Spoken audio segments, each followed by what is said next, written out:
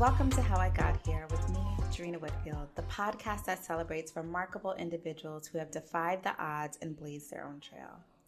Today, get ready to meet the epitome of a unicorn. Our guest, Arion started college at just 15 years old. She decoded anthrax by 17 and disrupted a multi-billion-dollar industry before turning 30. She's the self-proclaimed chief estrogen officer at Femly, which is a groundbreaking high-tech feminine care company. Stay tuned as we dive into her inspiring journey of innovation, empowerment, and ending period poverty. Arion, thank you so much for joining me today. I'm so excited to chat with you. Thank you. I'm super excited too. So I normally start every interview with this question of what did you write in your high school yearbook when it asked you what you would be doing in 10 years? But knowing that you went to college at the age of 15, got me interested in what your answer would be for this question. Would it be the same? Would it be different? I think mine would be the same. It would probably say something to the effect of like gunning for world domination. Ooh, gunning for world domination. I love it. So let's just talk a little bit about you going to college at such a young age. How does that work? Who made that decision? So I actually fell in love with science, and I initially thought that I would be a cardiologist. But in 8th grade, I had a badass science teacher that got me into this program called Women in Science, where I started taking courses at Stony Brook University in New York. And then later, my family and I relocated from New York City to Prince George's County, Maryland, where I ended up not only graduating at 16 from high school, I started school at Morgan State University. So that was kind of how it happened. But in a funny way, I actually got skipped. I ended up starting my 10th grade year in Maryland when we moved. And that was in February. By May, I had graduated because I completely aced all the testing. And at the time, their state level tests, they weren't that hard for me. Wow. So wait, no, I need to fully understand this. So how did you test out of your grade level and then jump 2 grade levels essentially to graduate within a couple months span? Were you doing like tutoring on this side, or did you come into this new school district already at an advanced level? That's funny. So no, I never did tutoring, but I also was the student that totally never did homework either. I did what the hell I wanted to do. And I think for me, it was just the realization that like, first of all, I feel like New Yorkers, we look at the world as like New York is its own world, and then everybody else is like other.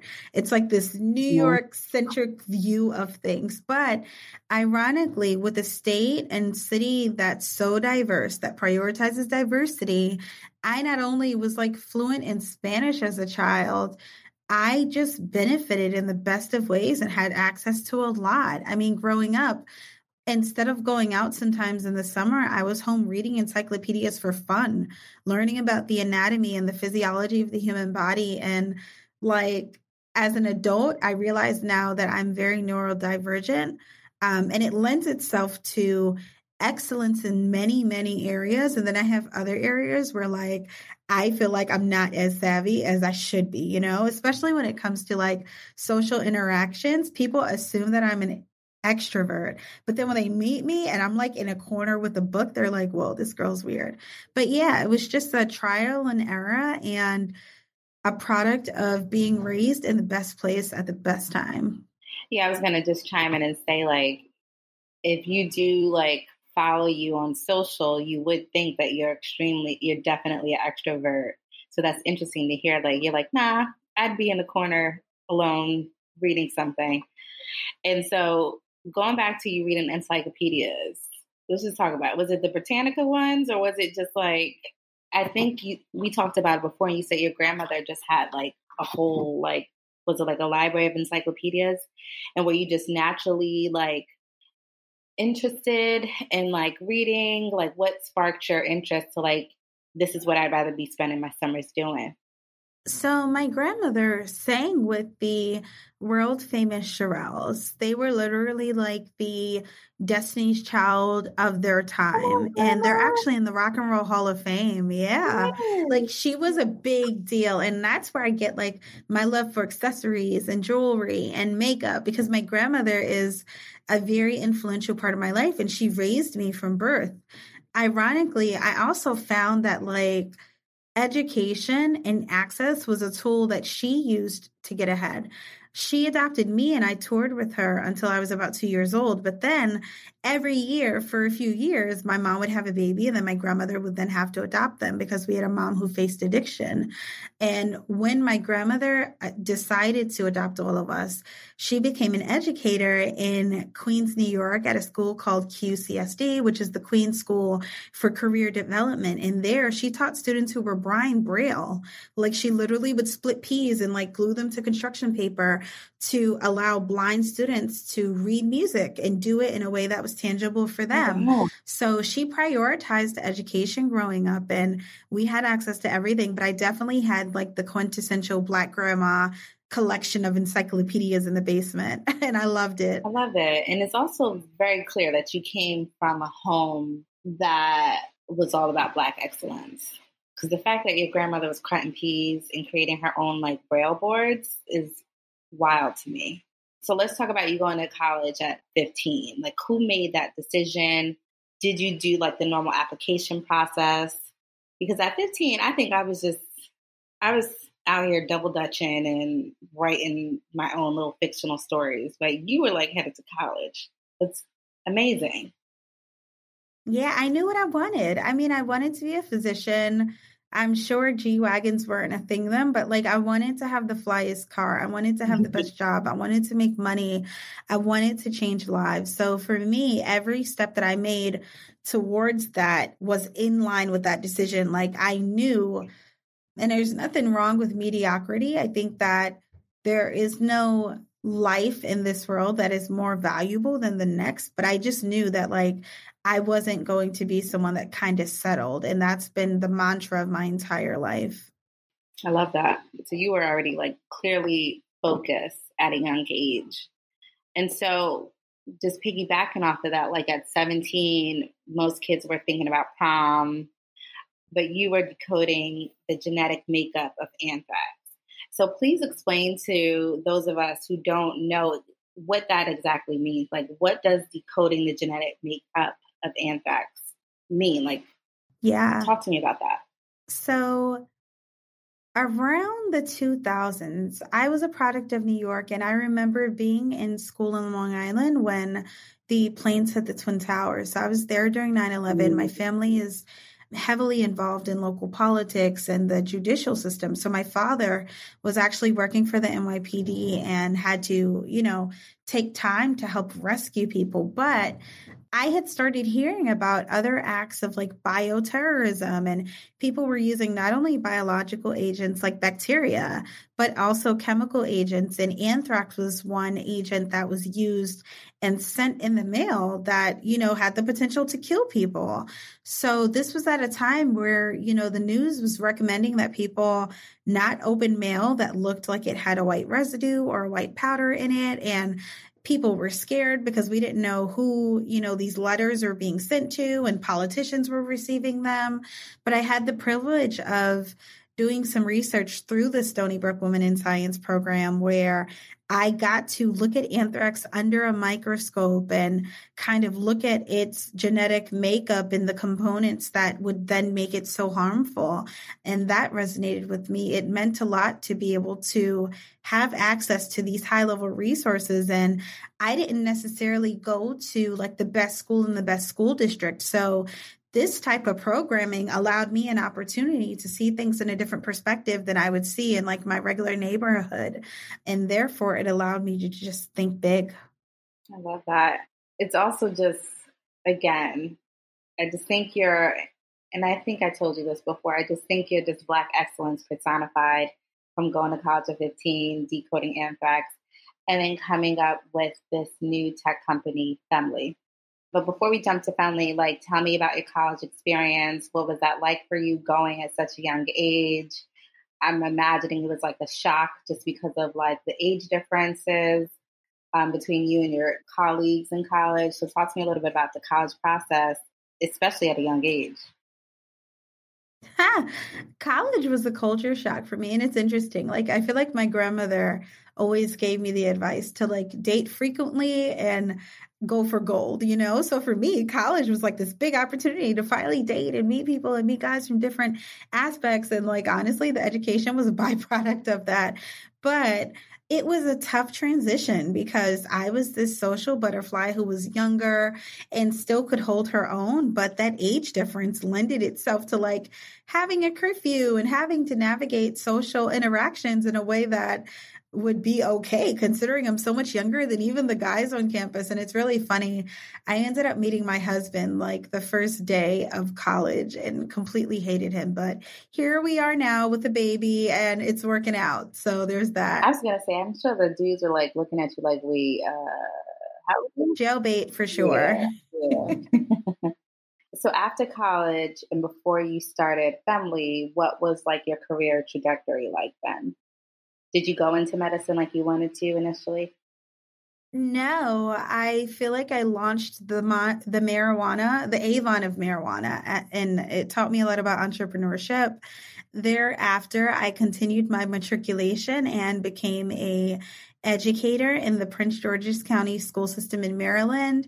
I then did a stint in healthcare marketing communications. And while at that job, I started Femly. So it's also been interesting because I'm not a founder that has like a very vast and long career experience. You know, I have friends who they've worked 10 different jobs over like retail and corporate. And for me, the only two jobs I've worked were teaching and healthcare marketing, but it taught me enough to know what I didn't want. And quite honestly, I think that my friends would tell you if they were in this interview that I was never cut out for the 9 to 5. I just wasn't.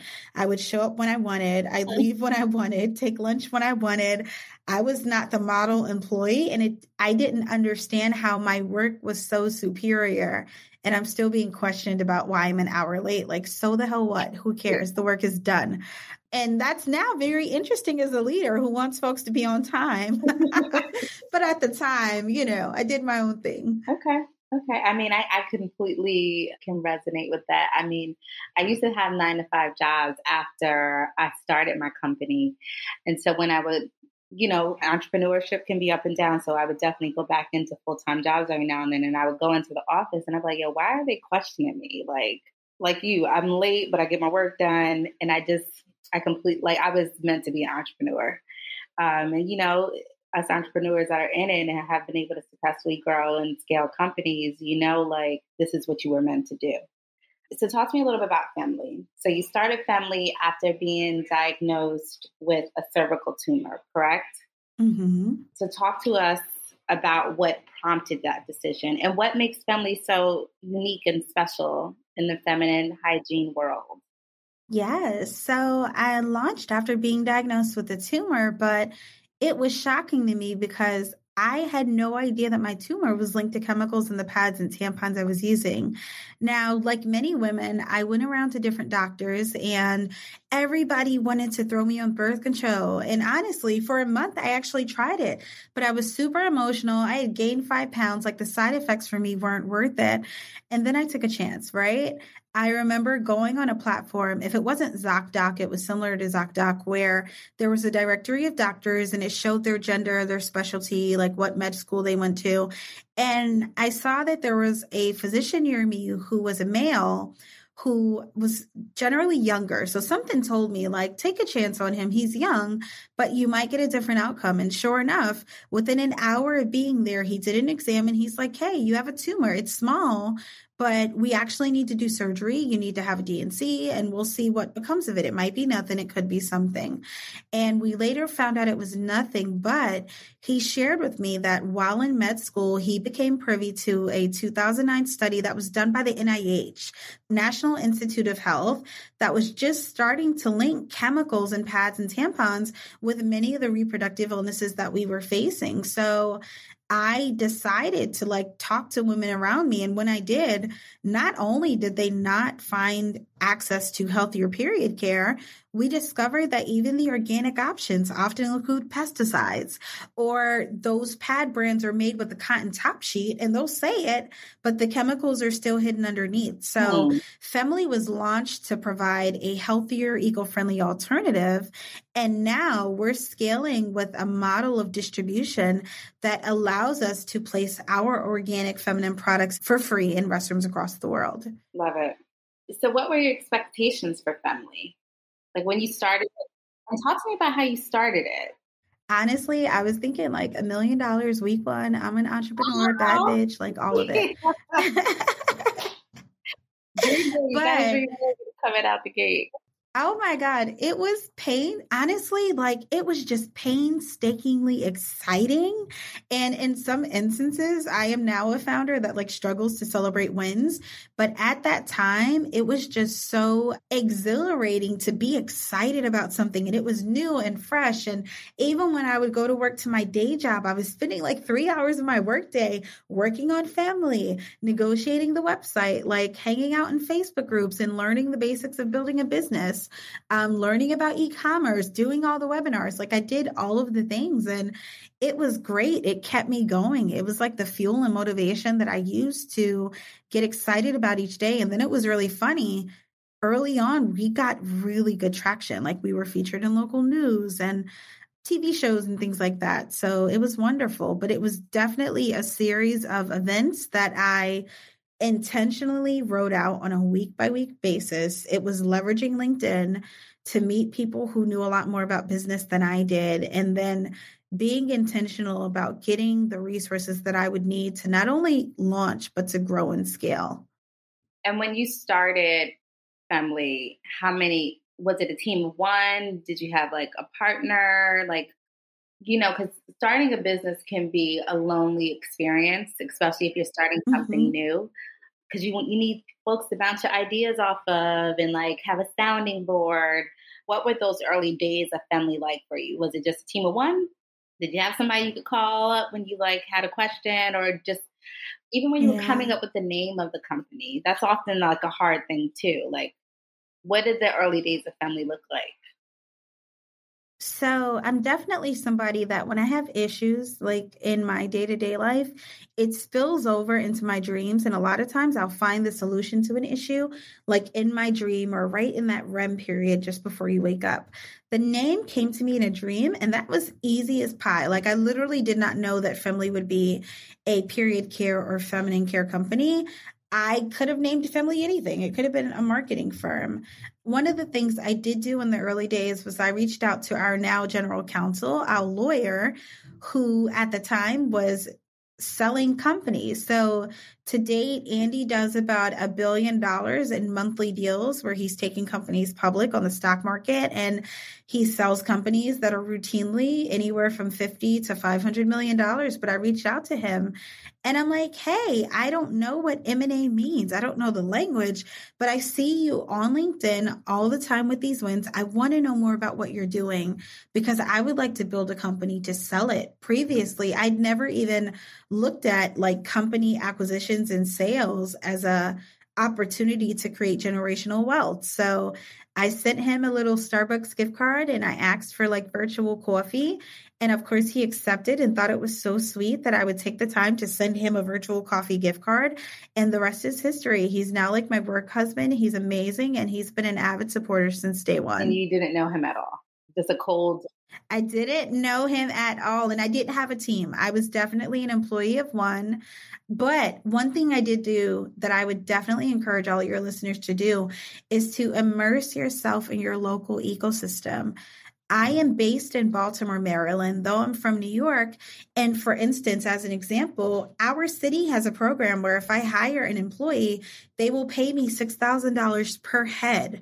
Like I moved my company from DC to Baltimore because we got hundreds of $1,000s in free funding and 4 years of office space. Many major cities offer similar resources. Oh, wow. You just have to check out your Office of Workforce Development or Career Services. But like, there's always stuff that I'm finding that entrepreneurs, especially Black entrepreneurs, are not taking advantage of. I used IP clinics at the law schools where I live, and they did my trademark filings. Like every part of what I did in the beginning included outside support and help, but I had to dig and find that. And how many employees do you have now? Ooh, we're about to be a team of 17, and probably by the end of quarter, we'll probably be a team of 30. That's amazing. Amazing. Come on. I am shook. I'm definitely shook because it's like, oh my God. Like I said, I didn't have a lot of experience in corporate. So to build a company culture and be that many people's boss has been very interesting, but I love my team. Wait, where are you from again? What part of New York? Born in Brooklyn, went to school in Queens and Long Island, darling. The boss definitely gave me like a little bit of Queens, but I mean, the good thing though is you get to create your own culture, and like, you know, it's not modeled after like the old corporate culture environments, especially because you didn't have that much experience in that workspace. So like you get to create it to how you'd want a company to be, and like have it be enjoyable for your employees and your team. And I'm like, that's amazing. You got 30 folks. Like you'll have 30 folks on staff. That's what's up. So what were some of like your early challenges with Femly? Like outside of like coming up with this concept, figuring out how to like actually create a viable product, doing all the research and development. Just talk to me, like, what were some early challenges that like could have easily deterred you from like keep going along this path that like, you know, you got over it, you figured it out, and like you're still here? My biggest challenge was access to money. Like I had the savvy as a Black woman, there was no shortage of talent and opportunity and creativity. I mean, even in tech, Black female founders, for every dollar that's invested, make it go 3 times further than our peers. So for me, it was just having the funding to be able to say, hey, I want to build a team. Hey, I want to spend on manufacturing, or I would like to move my company from my grandmother's basement to a larger scale fulfillment warehouse. I just didn't have the funding to like make the moves that I needed to make to scale in the beginning. But the way that I've overcome that is through pitch competitions, grant opportunities, and strategic partnerships. Andy, thankfully, within a week of meeting me, funneled me into my first $125,000 pitch competition. And I remember like not even understanding what a pitch meant or what a pitch deck was. And we sat in a Starbucks for 8 hours, and he supported me and like helped unpack the language for me. Not only that, I look at many of the impact-driven grants that are out here. Femly is one of the companies that I believe is a chameleon. If I'm talking to health investors or health funders, we're a health company. If I'm talking to impact investors, we're driving impact through period equity and supporting students who usually miss school to meet their period. If I'm talking to somebody in innovation, I can talk about my patents and our high-tech dispenser that allows you to walk up, wave hello, and get free period care in restrooms around the world. I said what the hell I needed to say to secure the bag, and I'm not mad that I did it, and I do it again every single time. But that's what I recommend all founders do. Yep. I was going to say, well, Arion, if that was your challenge, like, how have you been getting the money? And I know from following you on social that you're out here a pitching queen, getting these checks and bags to run your company. But for folks who don't have like an Andy, right? What is a tip you would offer them to find like these pitch opportunities for them to go and like present their business for potential funding? Definitely leverage local communities and national communities online. So there are organizations like Div Inc., which has an accelerator for minority founders. There's I Fund Women, which provides grants and crowdfunding. Hello Alice, which has an educational resource community, and they also give grant opportunities. There's the U.S. Black Chamber of Commerce, the National Black Business League, the NAACP gives grants, Johnny Walker gives grants, everybody is giving grants. But more important than finding the grant is executing your story in a way that resonates. And like I tell people, go for jugular. I don't hold back. I have gone through some very hard things while running my company, from not having funding to almost going broke to losing a daughter to late term stillbirth and being on life support, nearly fighting for my life. Like I've gone through things, but I think that the one thing that I've gotten really good at is telling my story in a way that's succinct. And like, even for you, Drina, when I'm writing grant applications, I don't want to hear that you're pitching yourself as like PR. I want to talk about the impact. I want to hear that you are providing services and visibility and awareness that drives revenue for Black and minority businesses.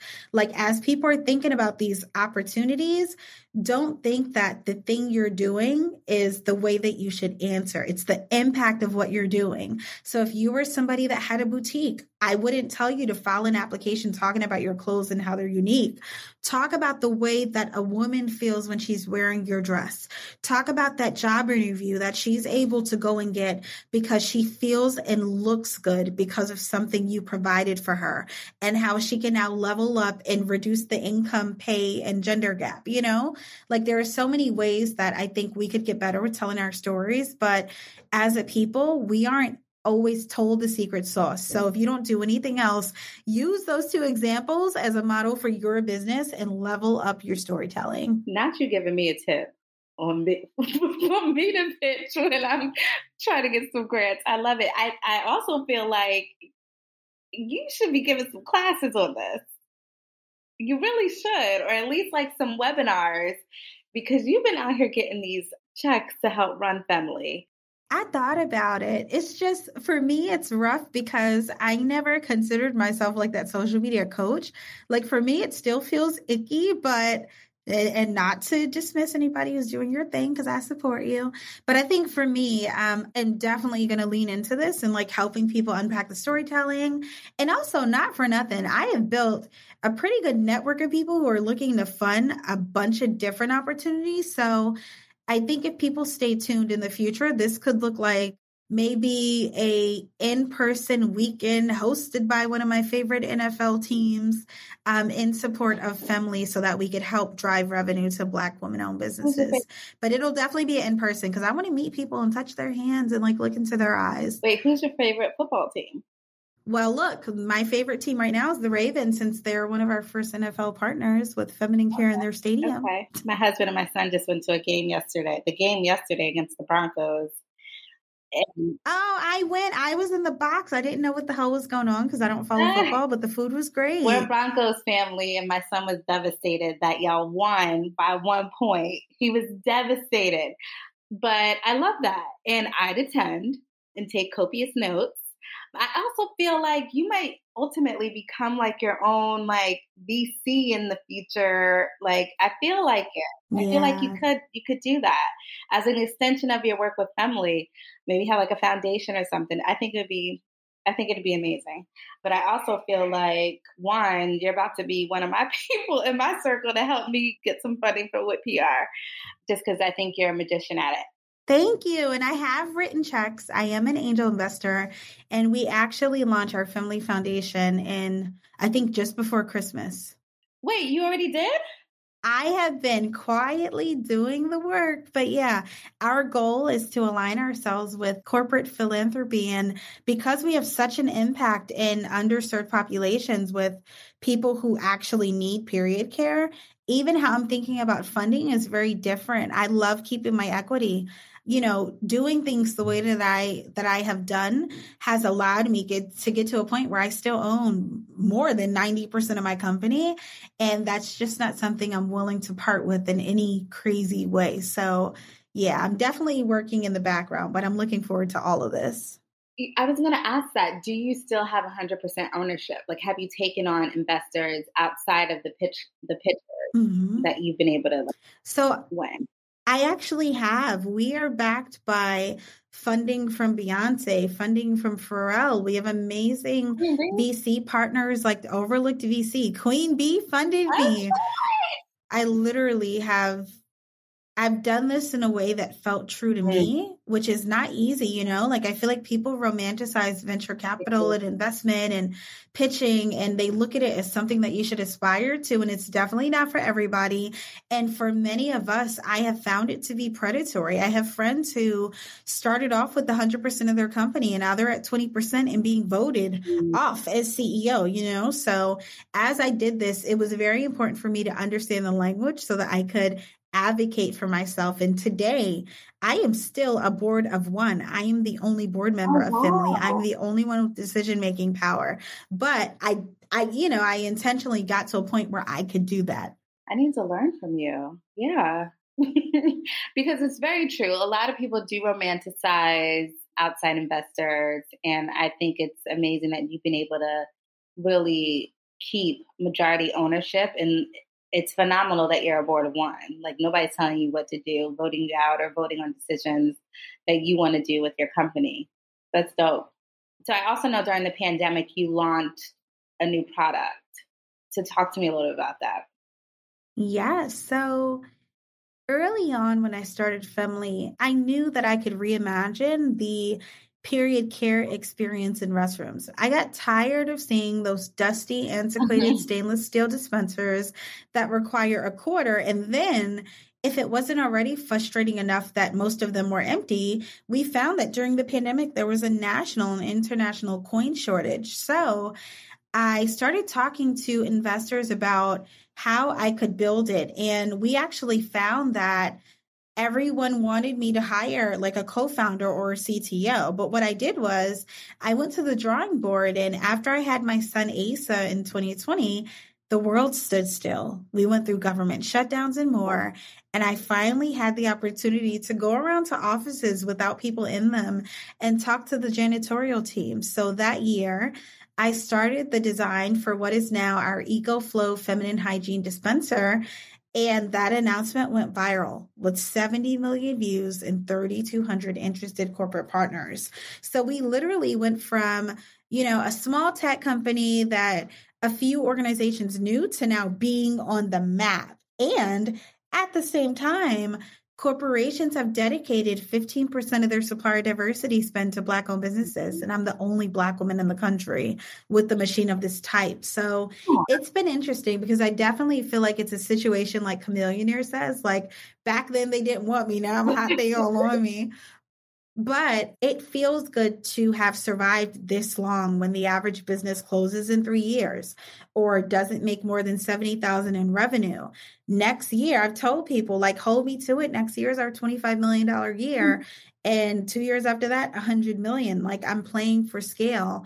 And it's scale for me, everyone's business doesn't have to look like this. But for me, I know who I am and I know what I could do. So I'm finally here and thankful that people are listening in the way that they need to. Out of those 3,200 interested parties, like, what does that look like for you? Will we see this portable dispenser in those 3,200 locations? Like, what is happening? Oh my gosh. So you will see us in more than 3,200 locations. I can't say names, but we are coming to some of the biggest hospital systems in the United States, some of the biggest hotel chains in the United States. We even have retailers and pharmacies that have signed up for our dispenser. And thankfully, and here's a node to growing creatively, we have been in a position this year where we've been pre-selling our product. So I didn't even have to go to investors and say, hey, give me 20 million. We're like, nah, you guys want to partner with us? Here's how much you need to pay up front and pay the rest upon delivery, But like, everything for me is an ode to being a scrappy Black woman that gets it done. I love it. I love it. I'm excited to see this rollout. So talk to me a little bit about what your day-to-day looks like as you're growing your business, as you're scaling, as you're coming up with new innovative products. What does your day-to-day look like? Because you're also a mom and you're also a wife. So I know your day is a little bit crazy. That's so funny that everybody assumes that. And I think that, honestly, it would have been crazy had I not married a great husband who was very capable. But capable? Very capable.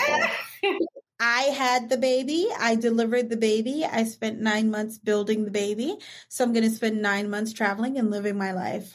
So my day-to-day now looks like waking up. Usually my day starts, it's been a bit earlier, but my day it used to start at 10 a.m.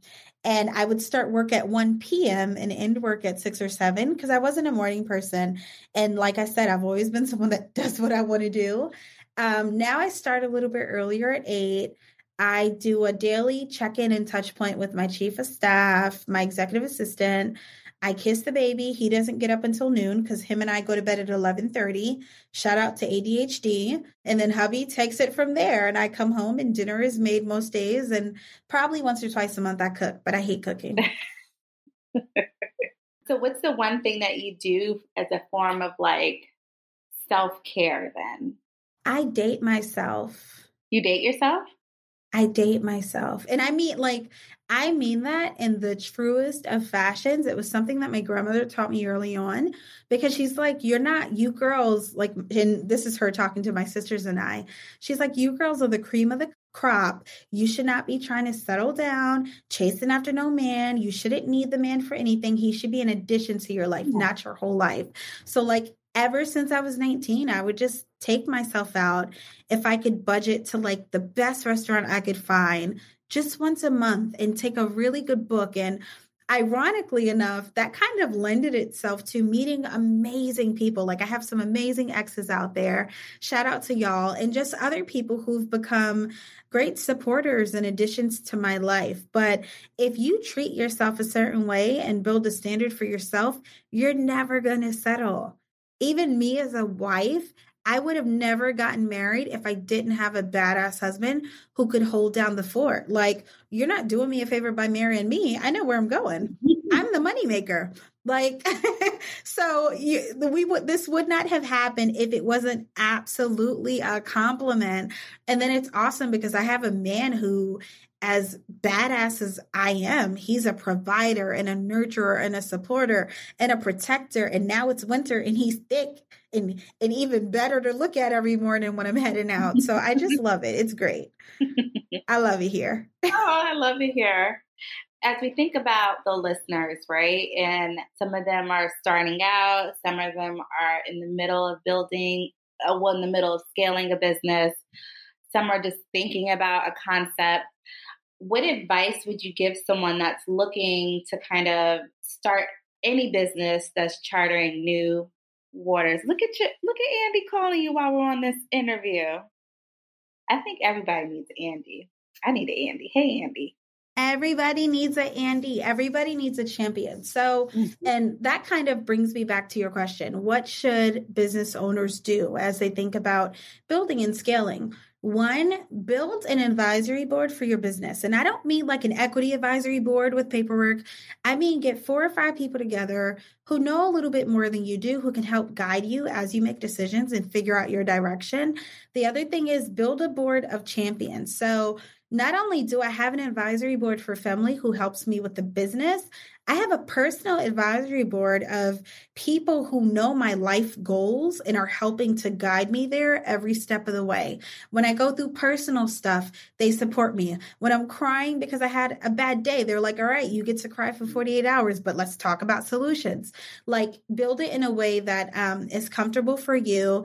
My third piece of advice would be to craft a business plan. And this does not need to be a 30-page antiquated document. This just needs to be 3 or 4 pages that outlines your problem solution, the market you're serving, your differentiator, how you're going to go to the market. How are you selling your product or service? How much for? How many people does it take to get to 100,000, 500,000? That way you're mapping it out and you almost have a daily Bible of what you should adhere to.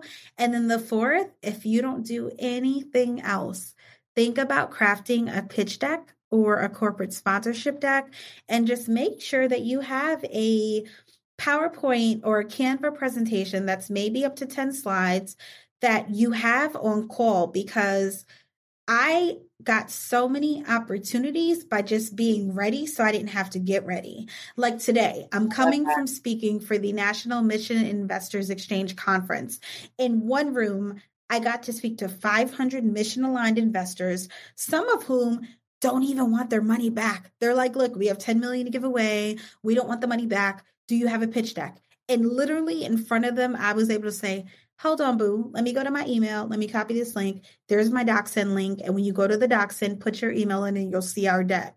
Like, had I not been ready, you don't know if you're going to get another chance. And it's interesting because somebody said it, and I don't remember who, but by procrastinating and not doing the things that you need to do, it is the arrogant assumption that God is going to give you a second chance to do it. So I operate in that stay ready so you don't have to get ready. And these are living documents that, like, even me with over $1.2 million in funding in, I am constantly updating these decks. I probably have 5 versions that I did last week, because if I'm talking to a medical funder, it's a different deck than a retail funder. It's a different deck than a partner, you know? So just have a few and always use a link and always use a DocSend. That is a platform that allows you to upload your document to it, but it's cool because you can either password protect your document or email protect it so that anybody who sees that corporate sales deck, you have their email. And what happens is you can see, like, if I made a link for you, Drina, I could see if you shared it with anybody, and then I could hit them up and say, hey, Joe, I saw that you viewed the deck that we sent to Drina. We love her. Thank you so much for hitting us up. Let's meet, you know? Like, it's also a way to protect yourself because us Black women, we have creativity and there's no shortage of it, but it's often, you know, replicated. So protect yourself. What program do you recommend for that? Definitely DocSend is my number one. Okay. If you're getting documents signed, use DocuSign, but DocSend is like my North Star. Everything from a pitch video to a grant application, I would put it in there, all the way to a corporate sales deck. And what's interesting about that platform is that you actually get a dashboard where you can see how long people spent on your pages. And here's why that's important.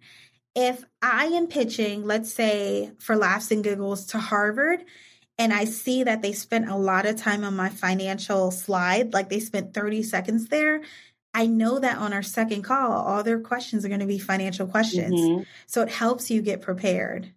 Oh, I love that. I meant to ask you this. Is retail part of your long-term strategy? Yeah, it's interesting. So I want to say it could be. It wasn't at first, but we found that in cities where we provided our period care and restrooms, people loved it. And they immediately went to like local stores to say, hey, do you guys carry Femly? So it's funny because we've had retailers like Target banging on our door for years. CVS, we've had so many opportunities. So we're thinking about it, but my North Star is building out a team that can manage that, because bathrooms are one crazy distribution channel, let alone a shelf. And in all actuality, I think that shelf space is harder because you have to fight to get it and fight to keep it, where I don't have competition in restrooms. Smart. Real quick, I want to ask you some quick fire questions. Just add a little fun to this. Outside of like that advice you just gave us not too long ago about basically always be ready so you don't have to get ready sort of thing, what's the simplest advice that you've received that has helped you along this journey outside of that piece? Be yourself. Don't hide behind the business. And also, don't think that you have to be overly present. I think as entrepreneurs, hustle culture almost ingrains it in our head that you have to be busy to be productive. And I have learned as an entrepreneur that that is the farthest from the truth. In my best months, I found that I probably spent 2 or 3 hours working on the business a day, just 2 or 3 hours. And the remaining time was like taking my 2-year-old to the park, going swimming in the summer, going to get my nails and feet done, or a facial, or just going to see family and laugh and giggle with them. I still, as a 33-year-old mom, like curl up in bed with my grandma. So for me, it's like, if you are mapping things out and strategizing in a way that keeps you consistent and accountable to your goals, every week you should be able to see where like you knocked 3 to 5 goals out. And on a monthly basis, it seems small, but you'll very quickly look back and see like, wow, we have actually gotten very far. Do you want to be busy 12 hours a day fighting for $25 in consumer revenue? Or do you want to be busy 3 hours a day and get one huge corporate partnership to support the mission. It's a trade-off of what you are willing to do with the time that you have to spend, but we are all on limited time. Love it. We're all on limited time. Are you a FaceTime or phone call type of person? I am a FaceTime. As you can see, Andy's FaceTiming me. I just love, I'm the crazy auntie, even though I'm a mom, I'm the crazy auntie that'll FaceTime you with like a bonnet on and just tell you about yourself. What's one thing you would say to your 15-year-old self? Yes, girl. That's what I would say. My 15-year-old self is me today in smaller form with bamboo earrings. Like I literally haven't changed. I feel like everybody in my life would say the same thing, but like I have always been this little spitfire and I'm appreciative of her because when the days are hard, I have to look in the mirror and remind myself who I am. Mm-hmm.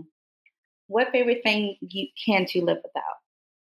Banana pudding. Like easily top 10. I know that kids should be like in the top 3, but like, I don't know. My baby is awesome. He's incredible. He's great. But is he the best thing I've ever done? I don't know. Banana pudding is up there. Like, and I feel like as a mom, like society conditions you to be like, oh, the kids. And I'm like, yeah, he's going to be an adult one day. Like I need to have my own thing going so that when he leaves, I'm still good, But yeah, banana pudding is it. Arion, thank you so much for your time today. What's next for Femly? What should we be on the lookout for? Be on the lookout for growth. Be ready to snap your gorgeous selfie with a Femly dispenser in a restroom near you. And be ready to get to know me in a different and more tangible way. I think that would be my goal because my girlfriends say that like watching you online is a totally different you than you get in person. And they're 100% right. So I'm looking forward to growth and opportunity and stepping away when needed, but also having boundaries and just navigating a path to success that will make me feel good when I'm 90 years old and wrinkled up, but still a baddie. I love it. And still a baddie. Yeah, I had to sneak that part in there because, Black, we don't crack. Where can folks find you, follow you, get all the good tips from you? Let's share those social handles. So I am Arion Long on LinkedIn, or you can do linkedin.com/FemlyCEO. On Twitter, I'm Arion Long, and Femly is FEMLY.com. Now, if folks slide into your DM like you did Andy's on LinkedIn, can they expect a response? Like, yeah? Absolutely. You will 100% get a response. Now, I can't tell you if it's going to be me, an executive assistant, or my chief of staff, because homegirl was not always good at boundaries and she's getting better, but you will 100% get a response. And if you give us a little time, if it's a question about resources, I'm known for like just dropping links in there. And then also if you follow on social, I routinely like try to drop like grant lists and other items. Does. Yep. You do. Arion, thank you so much for joining me today. I'm so excited for you. Also looking forward to seeing these classes come into life because I definitely think you should do them. I'm definitely going to be trying to take a selfie with the Femly dispensary if I can find one by me. Yep. Sounds good. Thank you so much for having me, Drina. It was amazing. Of course. Thank you all for listening today. Thank you to our guest today, Arion Long. This show is hosted by me, Drina Whitfield, produced by Keena Williams and Blake Lou Merwin, edited by Matt Pro, and brought to you by Wit Productions. If you loved today's episode, we'd love to hear from you, so please leave us a review. Be sure to subscribe wherever you get your podcasts, and I'll see you back here on the next episode. Oh, and if you want to keep up with me, follow me on IG at Drina Whit PR. You can follow the show at HowIGotHere_, and Whit PR at WhitPR. That's WHITPR. See you next time. Thank you.